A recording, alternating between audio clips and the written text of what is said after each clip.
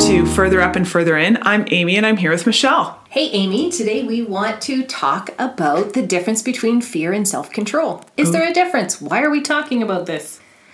So anybody who knows, who's been listening to us for very long, would certainly have picked up on the fact that I am super conflict avoidant, or I have been in the past. I should definitely reframe that. And a lot of sorting that out came from realizing that my motive sometimes was really fear, which was connected to managing and controlling situations, rather than coming out of a loving place of self-control. So let's just unpack that for our listeners today. Yep, because really the external behavior can look exactly the same. And you're right, as you know, we're healing and walking it out on our journey, I often, for myself, am stuck in that place of, am I choosing this because I'm afraid of the consequences or afraid of what will happen or trying to achieve some sort of settledness inside me? Or am I approaching this from, actually, I'm not going to do that out of self-control and being rooted in Jesus? And that is a real question. And so, man, if it's a real question for me and a real question for you of two different people, we are guessing that this is actually something a lot of people kind of wrestle with. What does this look like?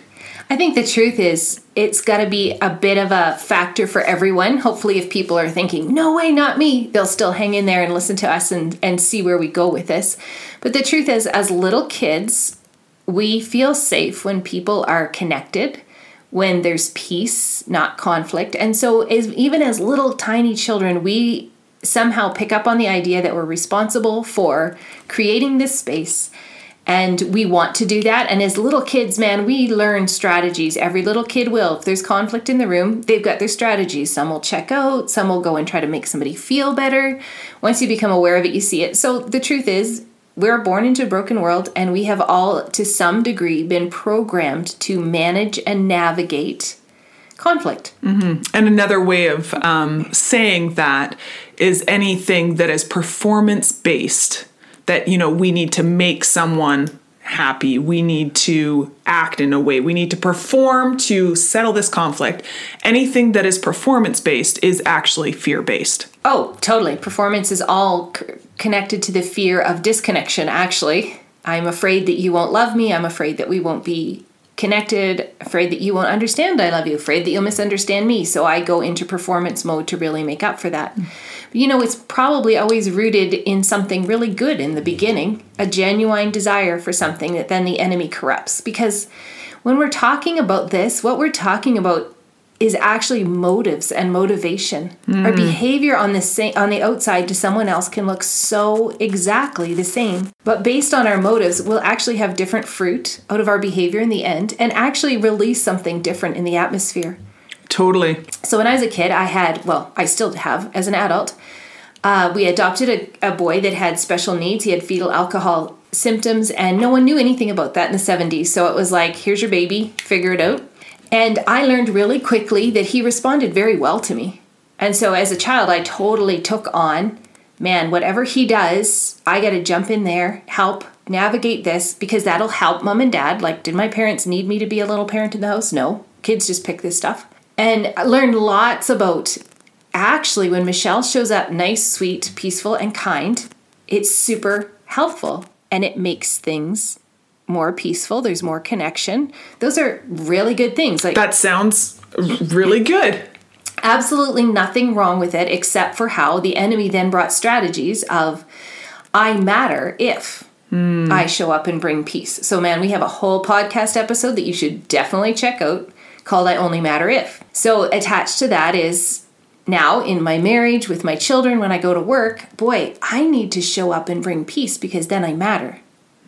Which would make me afraid of ever having conflict or saying anything people would disagree with. So this would look different in your story, obviously, than mine. But as Jesus started drawing me further up and further in, I started to recognize, man, I pick certain behaviors in a cloak of something that looks good. But the truth is, underneath it, I'm afraid. I'm afraid of people not getting along. I'm afraid of disconnection. So I'm not actually showing up powerfully at all.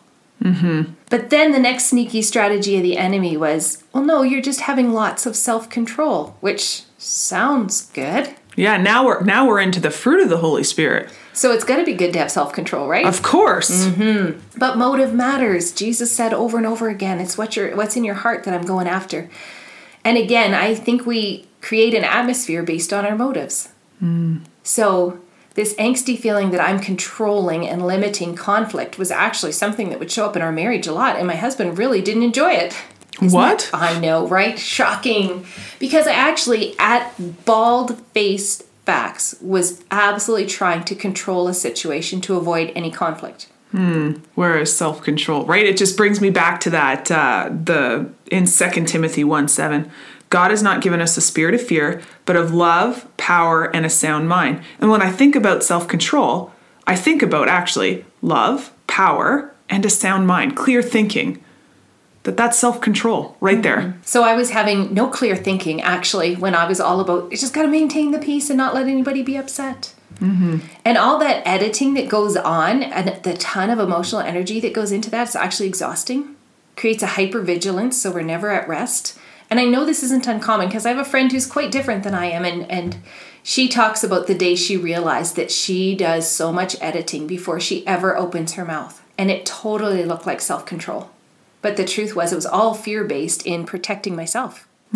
So how do we risk stepping out without fear and still having self-control? It's a very good question. Very good question. Man, I feel like we're broken records, but it's key. Jesus is key to everything.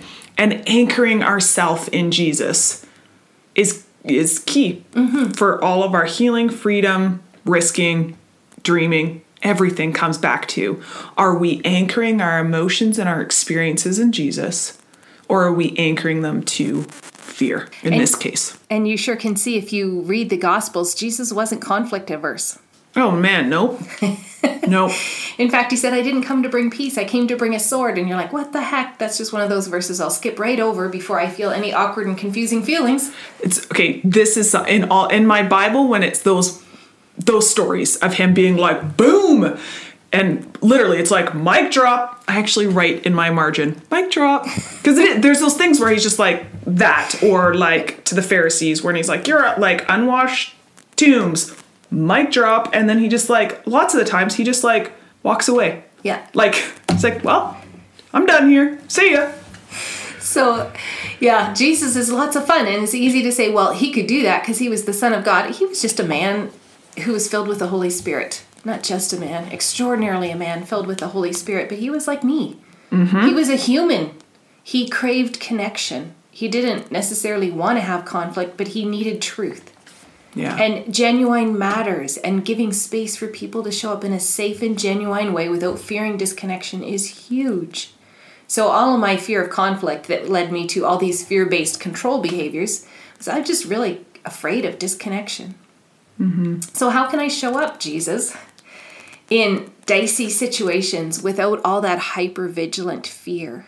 And yet having self-control, not just coming and boof in situations. Because we all know those people that are like, man, I'm just genuine, and if people can't handle all my F-bombs, it's their problem. And really all they're doing is a great big emotional dump and leaving the room. And that's not godly either. That's not self-control, actually. There's a verse in Proverbs 16 that says, all the ways of a man are clean in his own sight, but the Lord weighs motives. And so it has actually helped me significantly when I just go, God, what's really going on here? And man, as soon as I hear, I'm afraid of disconnection, or I'm afraid of someone misunderstanding me, or I'm afraid of, hardly ever am I really truly afraid I'm going to hurt you. That's definitely part of it. But if I hurt you, you're not going to like me, or you're going to retaliate to me. There's a lot of self-protection in it. It's that second half. Right? I do care if I hurt you, but I'm going to care even more the fact that you retaliate towards me or shut me down or withdraw. I think emotionally withdrawing is really programmed into me that people will emotionally withdraw if I don't show up nice and sweet and happy. So understanding motive, Amy, is huge for me. Big step in going, okay, that's my motive here. What's the truth? Well, if you've listened to our podcast for a long time, you're going to hear story after story of how I unraveled. And the truth is that Jesus got me. And if you shut down on me and you're angry at me, he's still with me, and I am so loved, and he is going to help me sort this out. Peace, rest. Yeah. Go into a place that's not hypervigilant anymore, because then I don't think clearly, right? You talk about the sound mind, clarity of thought. Don't have that when I'm hypervigilant and trying to do the super edit. But man, Lord, if this goes sideways, you're actually going to help me. Clear, still, and quiet. I love that. And with the self-control, I think there's that component that we kind of just talked about, oh no, like I don't want to edit myself. I need to show up who I am and honest, and right, we can kind of go to that, which is also unhealthy. But man, when we look at scripture, 1 Corinthians, I love this passage because it is, when Paul's talking about it, it is so disciplined and brutal, actually. 1 Corinthians 9:24-27. Isn't it obvious that all runners on the racetrack keep on running to win, but only one receives the victor prize? Yet each one of you must run the race to be victorious. A true athlete will be disciplined in every respect, practicing constant self-control in order to win a laurel's wreath that quickly withers. But we run our race to win a victor's crown that lasts forever. For that reason, I don't run just for exercise or box like one throwing aimless punches, but I train like a champion athlete. I subdue my body and get it under my control so that after preaching the good news to others, I myself won't be disqualified. Like, it is, that passage right there is so like, no, this self-control thing is a big deal and you need it. It is essential, and that it's not just we're limiting ourselves to make ourselves palatable to other people. That's not what it's about at all. Well, that's a powerful sentence right there. Not limiting ourselves to make us palatable to other people. That would so summarize how I showed up a lot. Whether it was in my marriage or at work, I would never say anything that would challenge or make somebody uncomfortable because I don't want to be unpalatable to you. Yeah. And as I've gotten free of fear, I've recognized that, man, that was a strategy of the enemy to honestly limit the expression of God through me. That's really important. When I'm present, if I don't show up, something's missing. If you're present and you don't actually show up, something is really powerful is missing in the room. And so now as I look at conflict, no, I don't like it, but I'm not afraid of it. How do you want me to show up, Jesus? If I challenge, right? If I pose an opposing question, I see this differently. What do you think about that? The self-control piece is anchored emotions, actually, because as my emotions are anchored to love, I will have self-control. I won't swear, yell, do those behaviors that are actually intended to intimidate, control, and manipulate another person. Which then, if you unravel that further, connects back to fear. Yep. I don't want you to behave this way, therefore I will manage this situation by. Yeah. And it all makes so much sense until we get to the root of the matter. And the truth is, if we show up anchored to Jesus in love, conflict is actually a good thing. When you challenge my ideas, we come up with a better idea. When I challenge your ideas, we come up with a better idea. And we're not doing that rudely. We're doing it thoughtfully and with self-control. But something better always comes out as the end product. When I think of conflict in our homes, it can be the same way. There needs to be a safe place for people to show up and have differing opinions or have their opinions challenged. But if it's actually coming out of me wanting my agenda to happen in this house, that's going to trigger everybody. Even if I do it in sweet ways, it's still manipulation. Control and self-control are not the same thing. Control is outward, control situations, control people. Self-control is dealing with our own crap and being responsible for how we show up. And at the end of the day, that's our only assignment. Yeah, even though that can be hard. Incredibly hard. And it won't be super effective if it's all on our own strength. It will be unraveling the hard issues behind it in the presence of Jesus so that he can actually purify our hearts. There's a scripture that I really love, so well known because it's in the Beatitudes, Matthew 5:8. Blessed are the pure in heart, for they will see God. And as we allow him to purify our motives, we will see him in our situations, even in the difficult ones, even in the ones that feel out of our control. As we allow him to purify our hearts, we will see God. And when we see him, we want to radically pursue him further up and further in.